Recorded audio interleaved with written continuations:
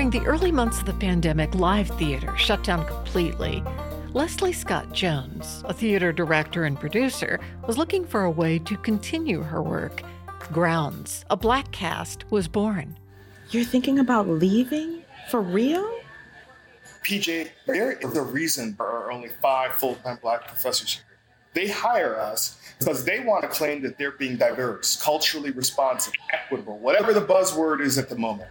This fictional podcast follows 5 Black professors at a predominantly white university in the South as they navigate work and life. There is no space outside of my own living room where I can be who I am. I always thought that if I played their game to a certain degree, not too flamboyant, not too vanilla, I could find a niche that allowed me to exist as a Black gay man with relative peace. This whole thing has shown me that I can't. How did we get here? Boats. From Virginia Humanities, this is With Good Reason. I'm Sarah McConnell. Today, contemporary theater in new and exciting forms. Leslie Scott Jones is a writer, playwright, and artist.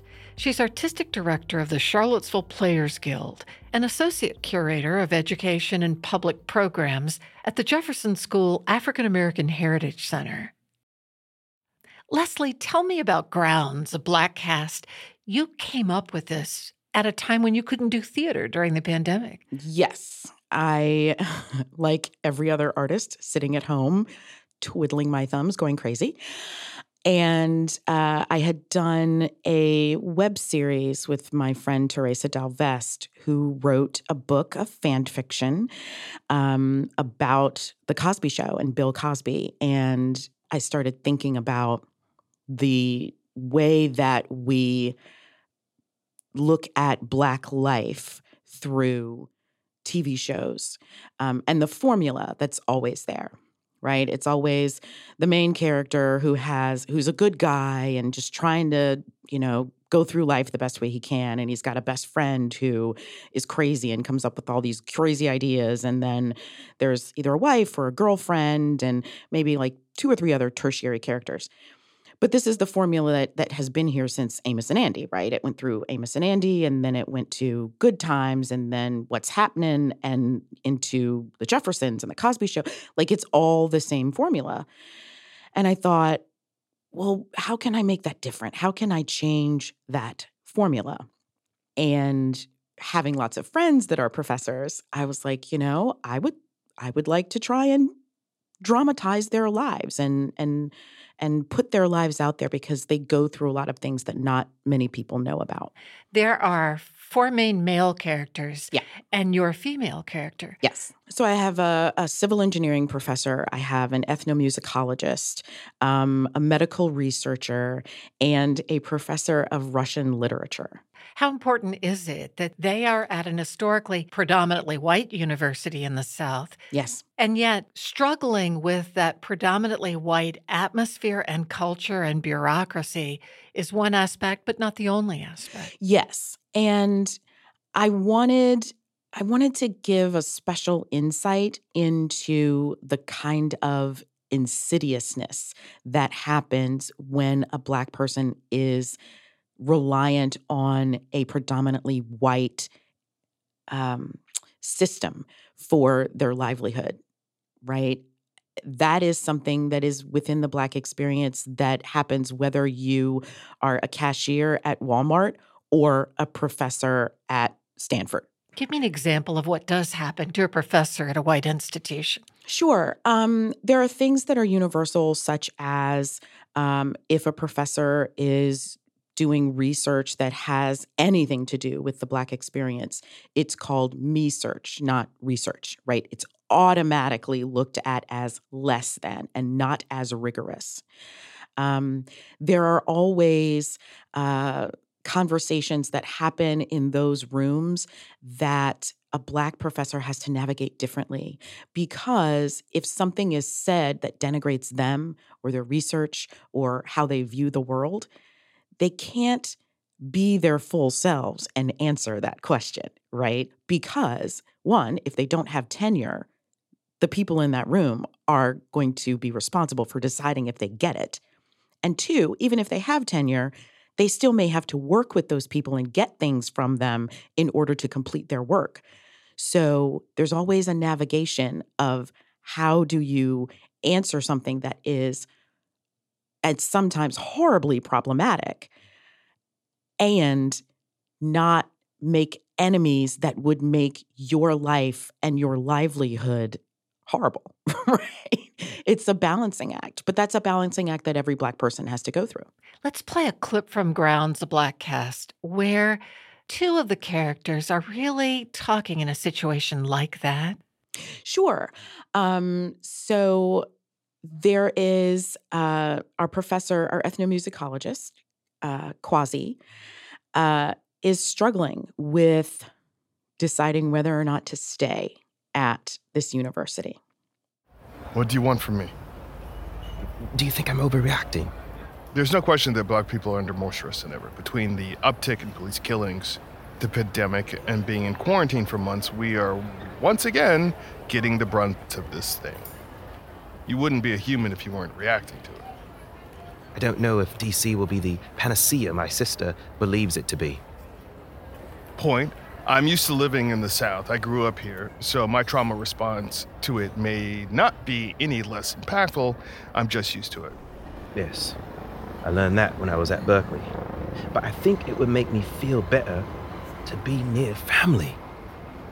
I get that. Well, now I get it. So you can tell, like, he loves being at this university. He's found a home. He doesn't want to make the decision to leave based on the added thing of the pandemic, right? He wants this decision of his to be about his work and what's important to him. But at the same time, he's got to live there and he's got to be in this environment that he now realizes, because of the pandemic, is so not for him. It was not built for him to thrive in. And that's a decision that every Black professor at a predominantly white university has to contend with. When you're thinking of your audience, are you picturing mostly Black professors at predominantly white colleges and universities? Or do you think there's more appeal beyond just academia? Oh, there's absolutely appeal beyond academia. Because, one, what these professors are going through and living through is the experience of every Black person, period, in the world. And second, I also think that if a Black person who doesn't have a PhD will listen to this, then I think they will get a better understanding of Black professors. There's always a divide between academia and quote unquote regular people, right? Oh, you have a PhD, so you must be 1, 2, and 3. But this show humanizes them in a way that integrates their intellect, right? So they're not special, quote unquote, because of their PhD. They are special because they are human. They are special because they are navigating all of these different things and yet still find time for family, for friends, for, going out together and creating a community that's authentic within their group. And that's something that anyone can relate to. Let's look at a scene from your character. You are PJ Wiley. Yes. You're the Dean of the African American Studies Department. Yes. And so season 2 finds PJ in a really bad way. At the start of the pandemic, her husband and her daughter died in a car accident. She had planned for this next semester to be her sabbatical, and then it ended up being time off because of her life. So she's coming back after everyone else has taught during the pandemic for a semester, and she's trying to find her footing again. And one of the ways she does that is she's asked to write an op-ed about what it's like being a Black professor. Can we hear a PJ monologue? Absolutely. Going from doctoral student to postdoctorate to teaching was a thrill. It was the realization of a dream. I followed in my father's footsteps. He wanted me to be a professor, to work in the same field, to go farther than he did. I had no idea what I was getting myself into. I had no idea that I would be facing a machine built to rid me of everything my father implanted inside me about my heritage, my ancestors, and my place in the world. Thank goodness I chose history, African history. So you can tell by this monologue, she has purposely chosen to walk a very fine line between her Blackness and her education, right? Her Blackness and how she uses it in her work. And that's a decision that is very personal. And it's also a decision that every Black professor has to make. Like, how are they going to integrate their Blackness into what they do and how they do it? Give me an example of an idea that came to you one week for an episode that you didn't know about before. Yeah, that was the really great thing about having story consultants. So I had actual professors who were living this existence.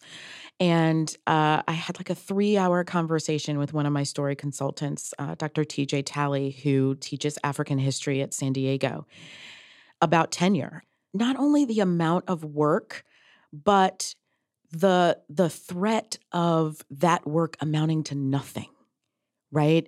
Because when you're on a tenure track, it's 6 years long, right? And you have check-ins every couple of years, and you not only have to teach classes, but you have to do your research, and you have to do community work, and you have to serve on a committee. And so it's all of this stuff that amounts to a certain number of hours, right? And if the committee decides that your research isn't rigorous enough, or you haven't done enough community work, or that, you're just not up to quote unquote snuff in some way, they can deny you at any point in this process.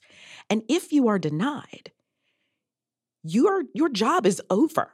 At the end of that year, you are fired, and you have to go to another university and start the process all over again. That's so brutal. It's brutal. Your livelihood and your life's work is dependent on what someone else thinks about it. And especially, what if that person doesn't understand what you do? Right? Or thinks it's me search. Yeah. Right. So you are continually having to prove that you are worthy. TJ Talley, this man who spoke with you, is also the one who said, and this is on your website, when you're hired at one of these institutions, predominantly white institutions, yes, they want diversity, but not difference. Yeah. What does he mean by that? They want a Black professor so that they can say they have a Black professor, but they don't actually want that professor to bring their Blackness to the job, right? They don't want that Black professor to call them out on anything that they're doing, right? They don't actually, this is a system that has been in place for so long, and they don't want to change it. They want it, they're like, what? It's working fine. No, it's actually not. It's really brutal and can at times be very soul-crushing to people who are not white and male and straight. Are you going to be permanently satisfied with the podcast format going forward, or do you miss theater?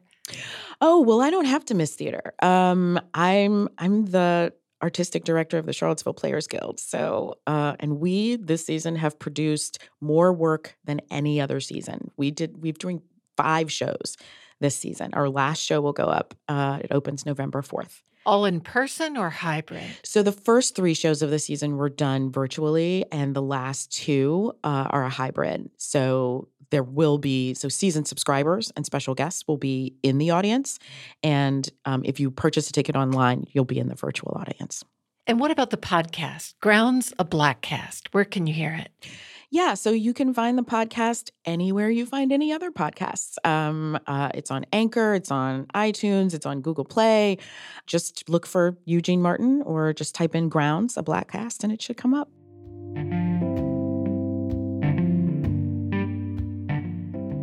Leslie Scott Jones is a writer, playwright, and artist. She's artistic director of the Charlottesville Players Guild and associate curator of education and public programs at the Jefferson School African American Heritage Center. Contemporary fiction these days is experimental, genre-crossing, and form-breaking. But one form that hasn't quite made it into fiction mainstream, theater. Kate Kramer is a playwright, instructor at the University of Virginia College at Wise, and editor of 53rd State Press. She publishes new contemporary plays as books that are meant to be read by anybody, not just theatergoers. Kate, are they meant to be read as books are read, or do you imagine them being performed or read out loud mostly? I love to think of them being read as books are read, and I certainly would love for them also to be performed. And there are several plays that we've published that actually really invite the reader to pick up the text and do a reading of the play in their living room, for instance.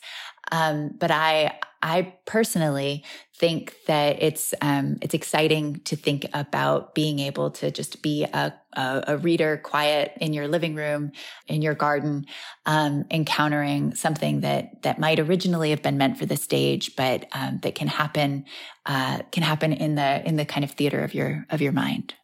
Can you give me an example of one that you've published that you love that maybe you could give us a little taste of? Yeah.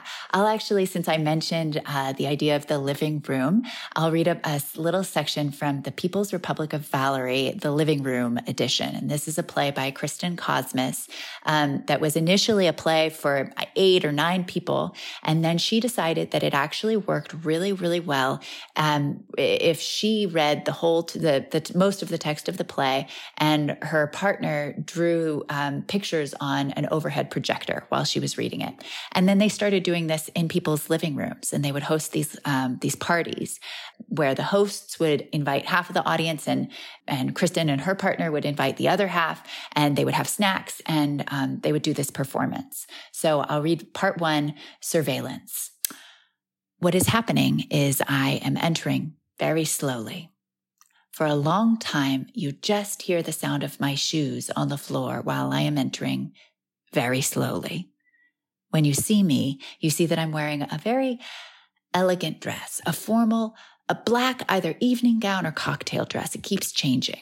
Sometimes it goes all the way to the floor, and sometimes it's just to the knee. Both versions are magnificent. I'm entering. I'm still entering. Okay, I'm here now. And you notice that I'm holding a tiny plastic cup of champagne. The cup is the kind you would take on a picnic if you were going on a blind picnic date. I'm holding one of those. Where we are now, which is here. I love that. You totally have me. Is what you're doing at 53rd State Press and publishing these avant-garde plays unusual? I think, for instance, maybe growing up, I had books of Shakespeare, or maybe The Crucible, and other really famous, well-worn plays. Is it unusual to publish plays that are new and experimental like this? Totally. I mean, I would say that there are 3 or 4 presses in the country that do this work. And Three Hole Press out of Brooklyn and Plays in Verse are 2 that are also publishing this kind of avant-garde work, but work that they're really particularly thinking about somebody encountering it on the page. And then there are other publishers, like Theater Communications Group publishes a lot of contemporary plays, but they're usually publishing work that has already had a long run on the stage. And a lot of the time, 53rd State Press is publishing material that has had, a few readings or a really short-lived performance. And that's part of what I think our work is actually to preserve for future generations these plays that only a very few people are actually going to see in person. You can think about a group of anywhere from 15 to 99 people packed into a little theater in Brooklyn for 1 or 2 nights. That's language that lives in those people's minds, but then it's kind of lost. And so I want 53rd State Press to help those plays have a life beyond that, help them reach a future reader that I haven't met yet. The press is based in New York City, but you are now based in Appalachia in Southwest Virginia. What has that been like for you? Has that changed your work or the way you see theater? It's absolutely changed the way I see theater in that I'm now making little voyages up to Brooklyn to see work that is happening up there. But I'm also finding myself really looking outward beyond that small corner of downtown New York theater. And I'm learning that there are these experimental traditions all over the country. So one of the things that I have learned recently is there's a playwright, Eric N., who used to be the head of playwriting at Brown University. And for a while, he was hosting these conferences that he called the RAT conferences for regional American theaters. But they really thought of themselves as rats, scavengers scurrying around and, getting supplies and material from wherever they could. And they were these scrappy, tiny little theaters all over the country. And the idea was that you didn't need money. You don't need money to make theater, and you don't need money to make experimental theater. And experimental theater shouldn't be something only for people with money. Experimental theater is accessible to absolutely everyone. It's just that you need to give them the right invitation. Anyway, so these people, they were really fostering the voices of playwrights who didn't have access to New York at the time. So for instance, we just published this collection of plays by Daniel Alexander Jones. And he didn't produce his work in New York for a long, long time, even though now he's, a big name. But at the time, his work was happening at these tiny, gritty little theaters in Austin. And theaters that were just brave and willing to open themselves to something very new and very strange. Could you read a selection from one of his books that you've published? Yeah, I'll actually read from this play is called The Book of Daniel, and it's part of a sequence that he did, which he actually was performing extemporaneously. So all of this text that I'll read, he was generating it on the spot in this particular performance. This section is in the voice of his grandmother, Bernice Leslie.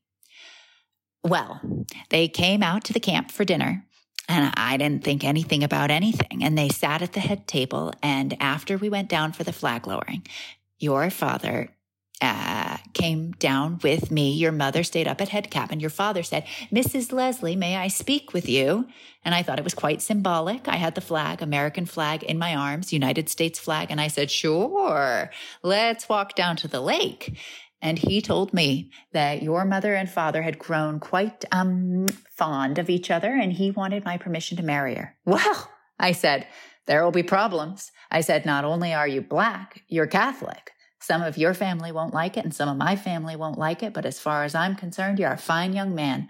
My daughter has a lot of love to give someone, and I'll be happy if she gives it to you. As simple as that. And we walked back up the hill. And your mother had been pacing back and forth, and they left immediately because they had to tell each other everything. But I always thought it was so symbolic that I had the flag in my arms when he asked me. Beautiful. And what does he accomplish with this play, do you think? I think it enters into a tradition of storytelling and of generating something on your feet, a jazz tradition, a kind of theatrical jazz tradition where you're improvising and riffing off of the other people in the room. And in this case, it's the audience. It's also the lighting design. It's the space that he's performing in. It's the day that he performs. And so I think it's partly that, the way that jazz allows us to hear what it means to be alive. Where do you find your audience for these books? Who's grabbing them?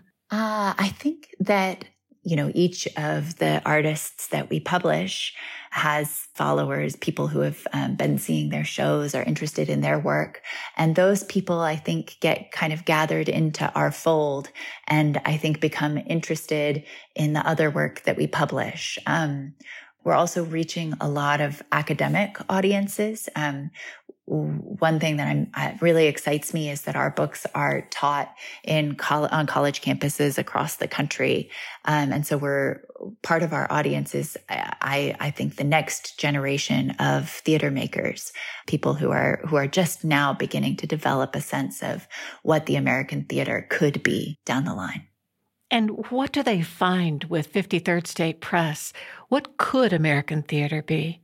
I think that American theater can be much more various and much weirder, and also much funnier and maybe much more moving than some of the plays that people might be seeing on stages around the country. There was a long time where the American theater was pretty attached to the well-made play, which is like a play that sort of does what you expect a play to do, that has follows a carefully crafted storyline that causes you to cry, causes you to laugh, and then takes you all the way to the end. And I think that the theater can inspire other emotions that we don't need to be focused on, single issue plays or kitchen sink plays or living room plays or sofa plays, that we can actually be making theater that forces us to imagine other possibilities, that lives in a different register, that moves really rapidly between lyrical language and the language of the everyday, the verbatim text, like what you heard in Daniel's work. You're also a playwright yourself. Do you also love the spoken language? I do. I think that that's probably what first led me into playwriting is I was actually working this weird telemarketing job. I was telemarketing for a theater, and I was having these phone conversations with people every night, and I was listening to the things they said to me on the phone and listening to the other callers in the room around me. And I was a really bad telemarketer, like a tragically bad telemarketer, because I spent my whole time just taking notes on what I was hearing and not selling any theater tickets at all. Sounds like a great play, but go on. Yeah, I was fired from that job, but it did launch me into writing, because I was so fascinated by what I was hearing. Well, Kate Kramer, this is delightful. Thank you for talking with me on With Good Reason. Thank you so much, Sarah. It's been an absolute delight. Kate Kramer is an English instructor at the University of Virginia College at Wise. She's also a playwright and editor of 53rd State Press.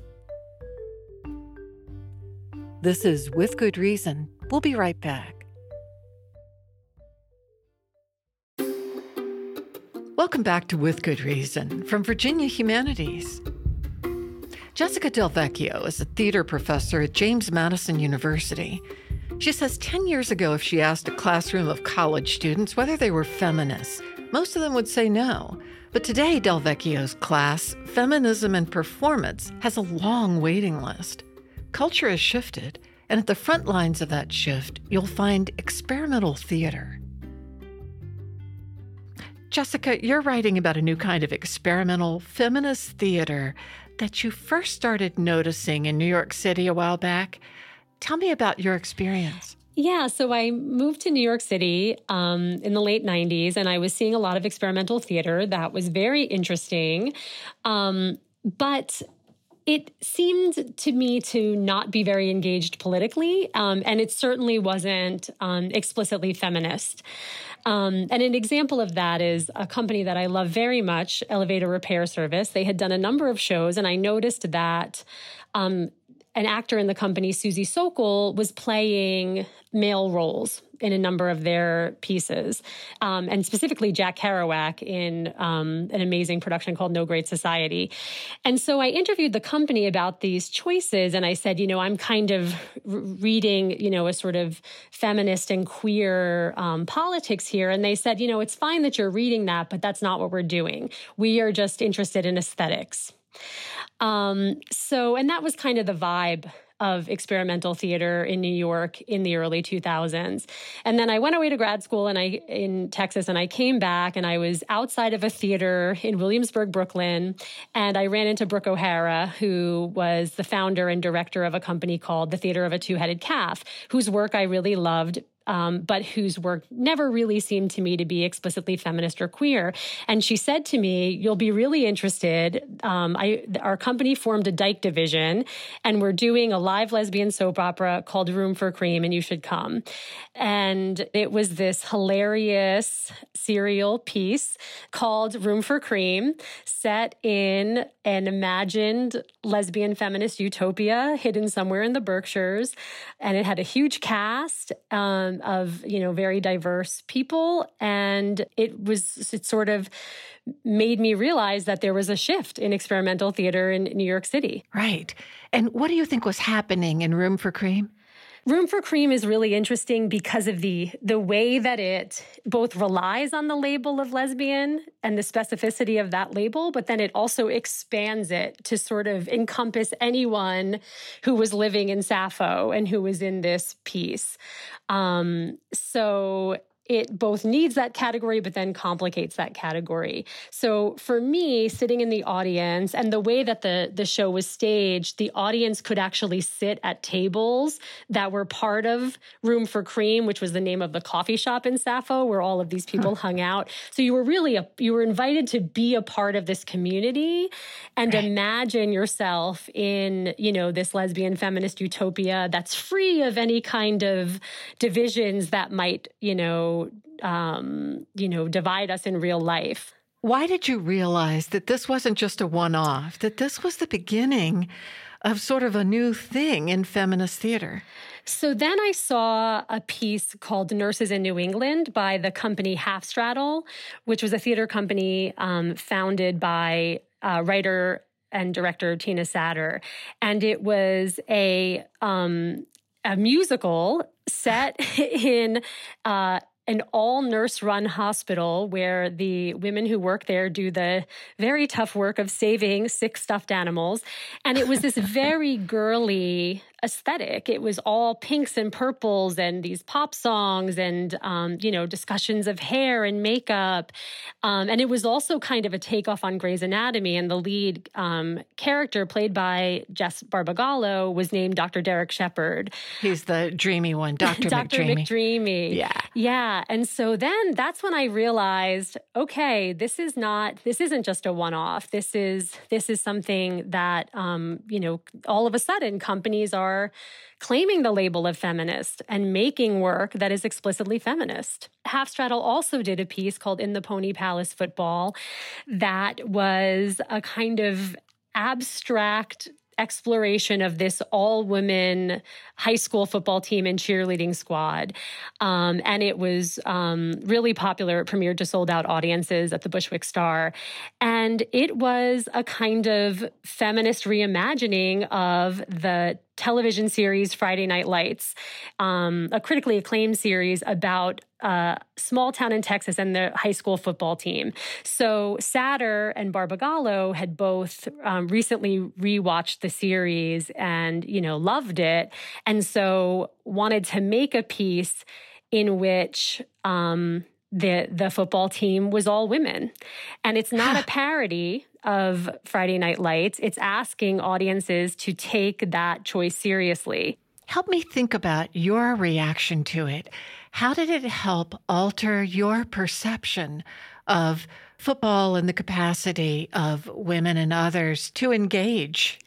Yeah, so it made me think of two things. It made me reflect on a show like Friday Night Lights, which I also loved, and the representations, for example, of masculinity in that show, and how, how very limited our representations of gender are in popular culture. So it made me think about that. And it also made me think about these girly aesthetics in general and how adolescent girlhood is often dismissed and often seen as a joke in a way, or seen as something silly, like the right. artifacts of girlhood. And I was really moved by Half Straddle asking us to take those things seriously. And to see it as a queer time, an inherently queer time, because this, all of the romances in this show are inherently queer. So it's also asking us to see, to reimagine adolescence as an inherently queer identity-forming time. I think that this work is presenting us with the possibility of queerer, more feminist worlds, and to allow an audience to imagine that, I think, in the space of the theater, allows you to imagine that in the real world as well. You've named this new kind of theater that you were seeing post-wave pop feminist theater? Yes. What does that mean?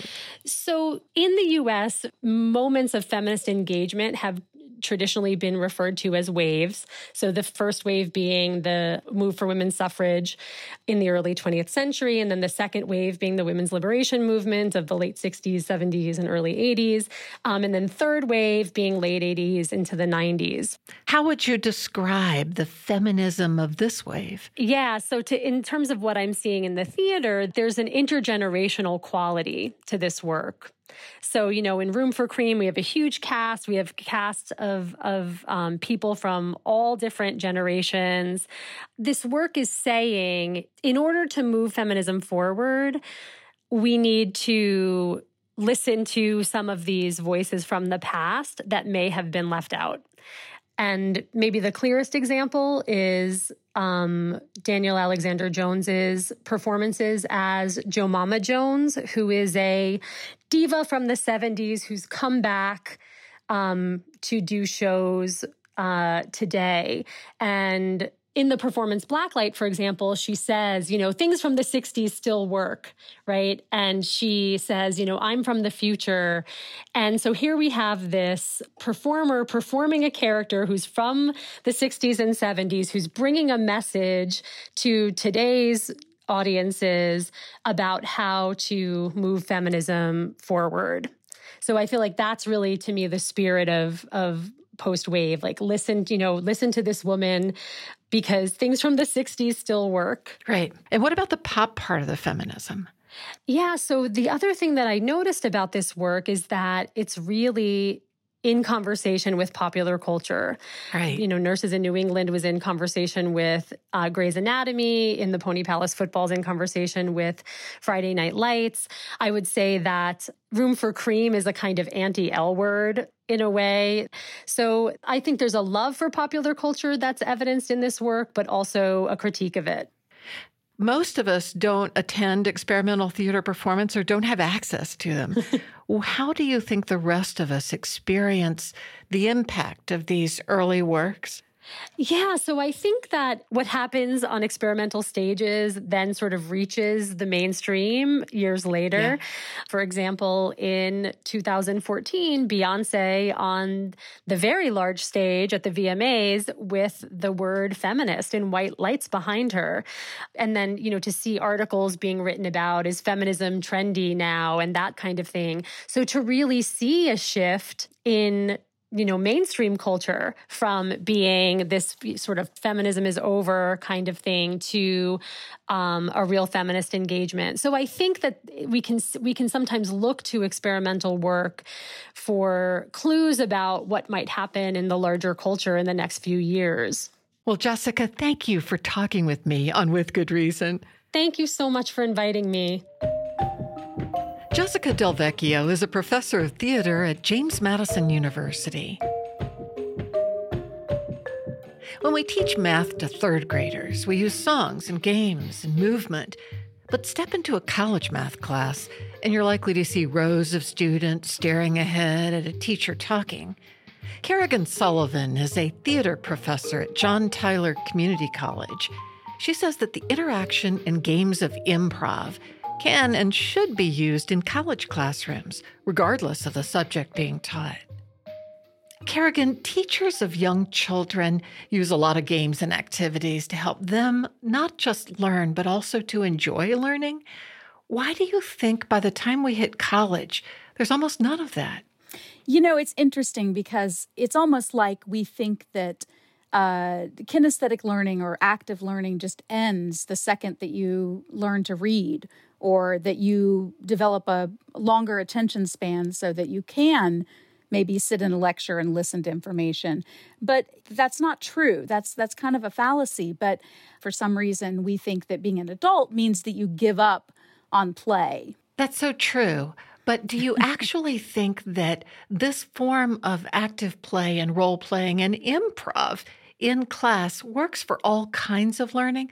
Surely not math and chemistry and that sort.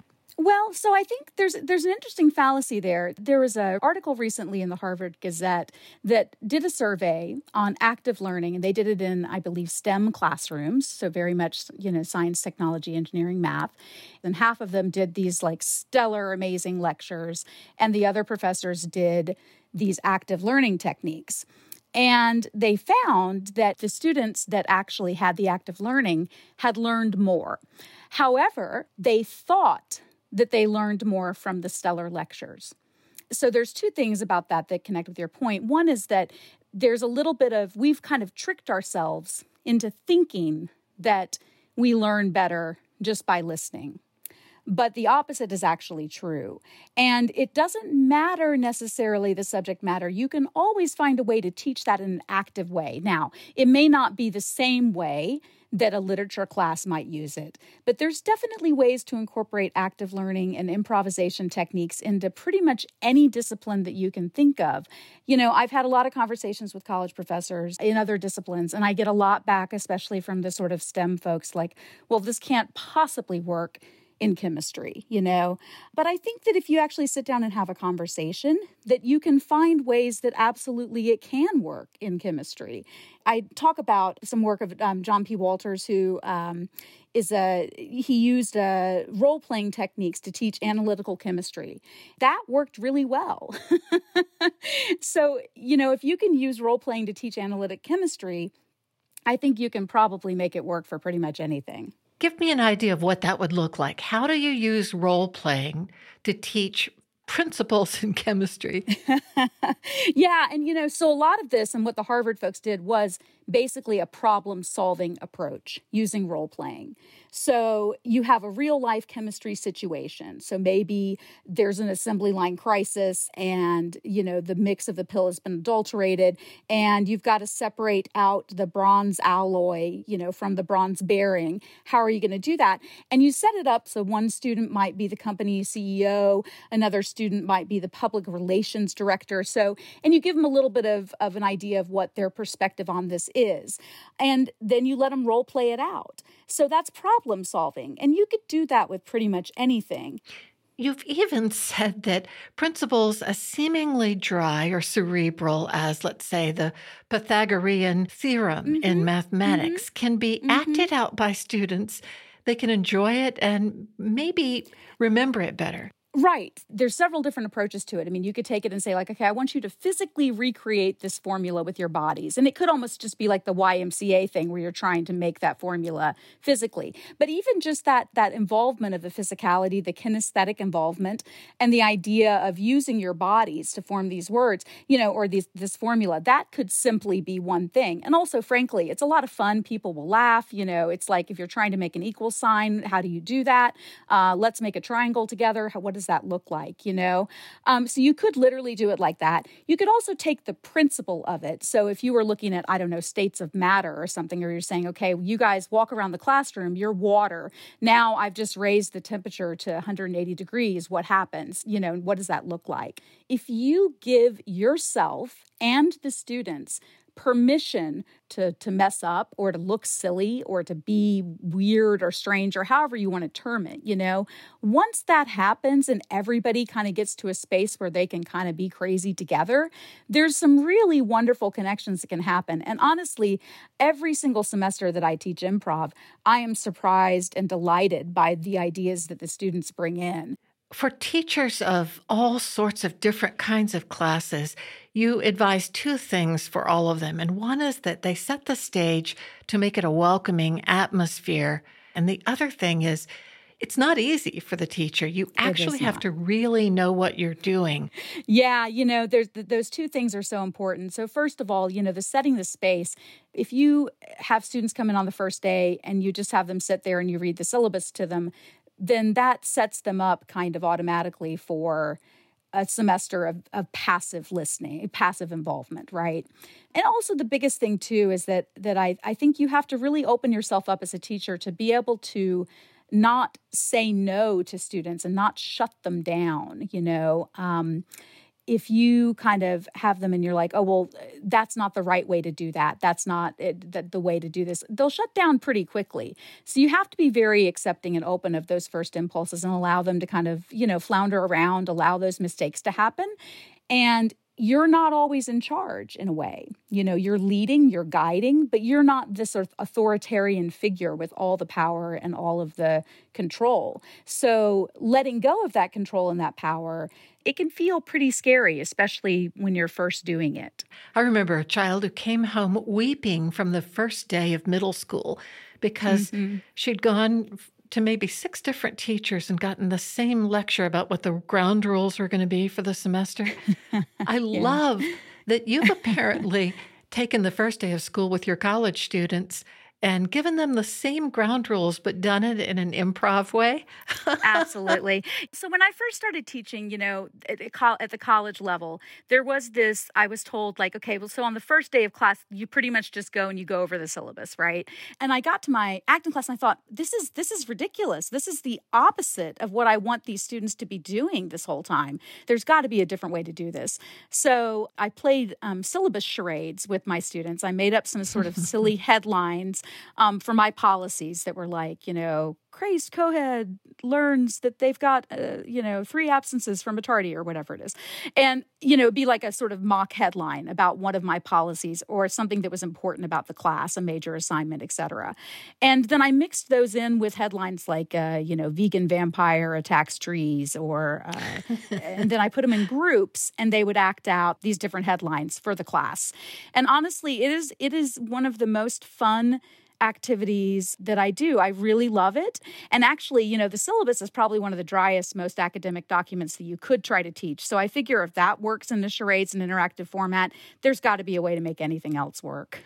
Totally. Give me some of the other games you might play or suggest or you've seen played in different subjects. One really, really simple sort of game concept is something called statues.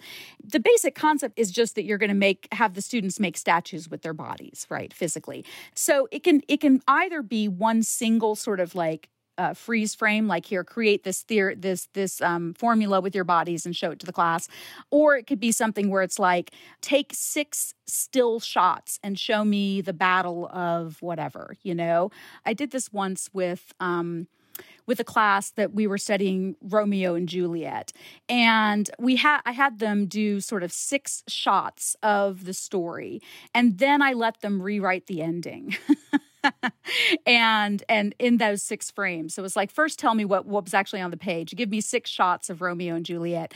And the fun thing was, of course, they come up with these, it's incredibly gruesome. Everybody, is being poisoned and dying and all that.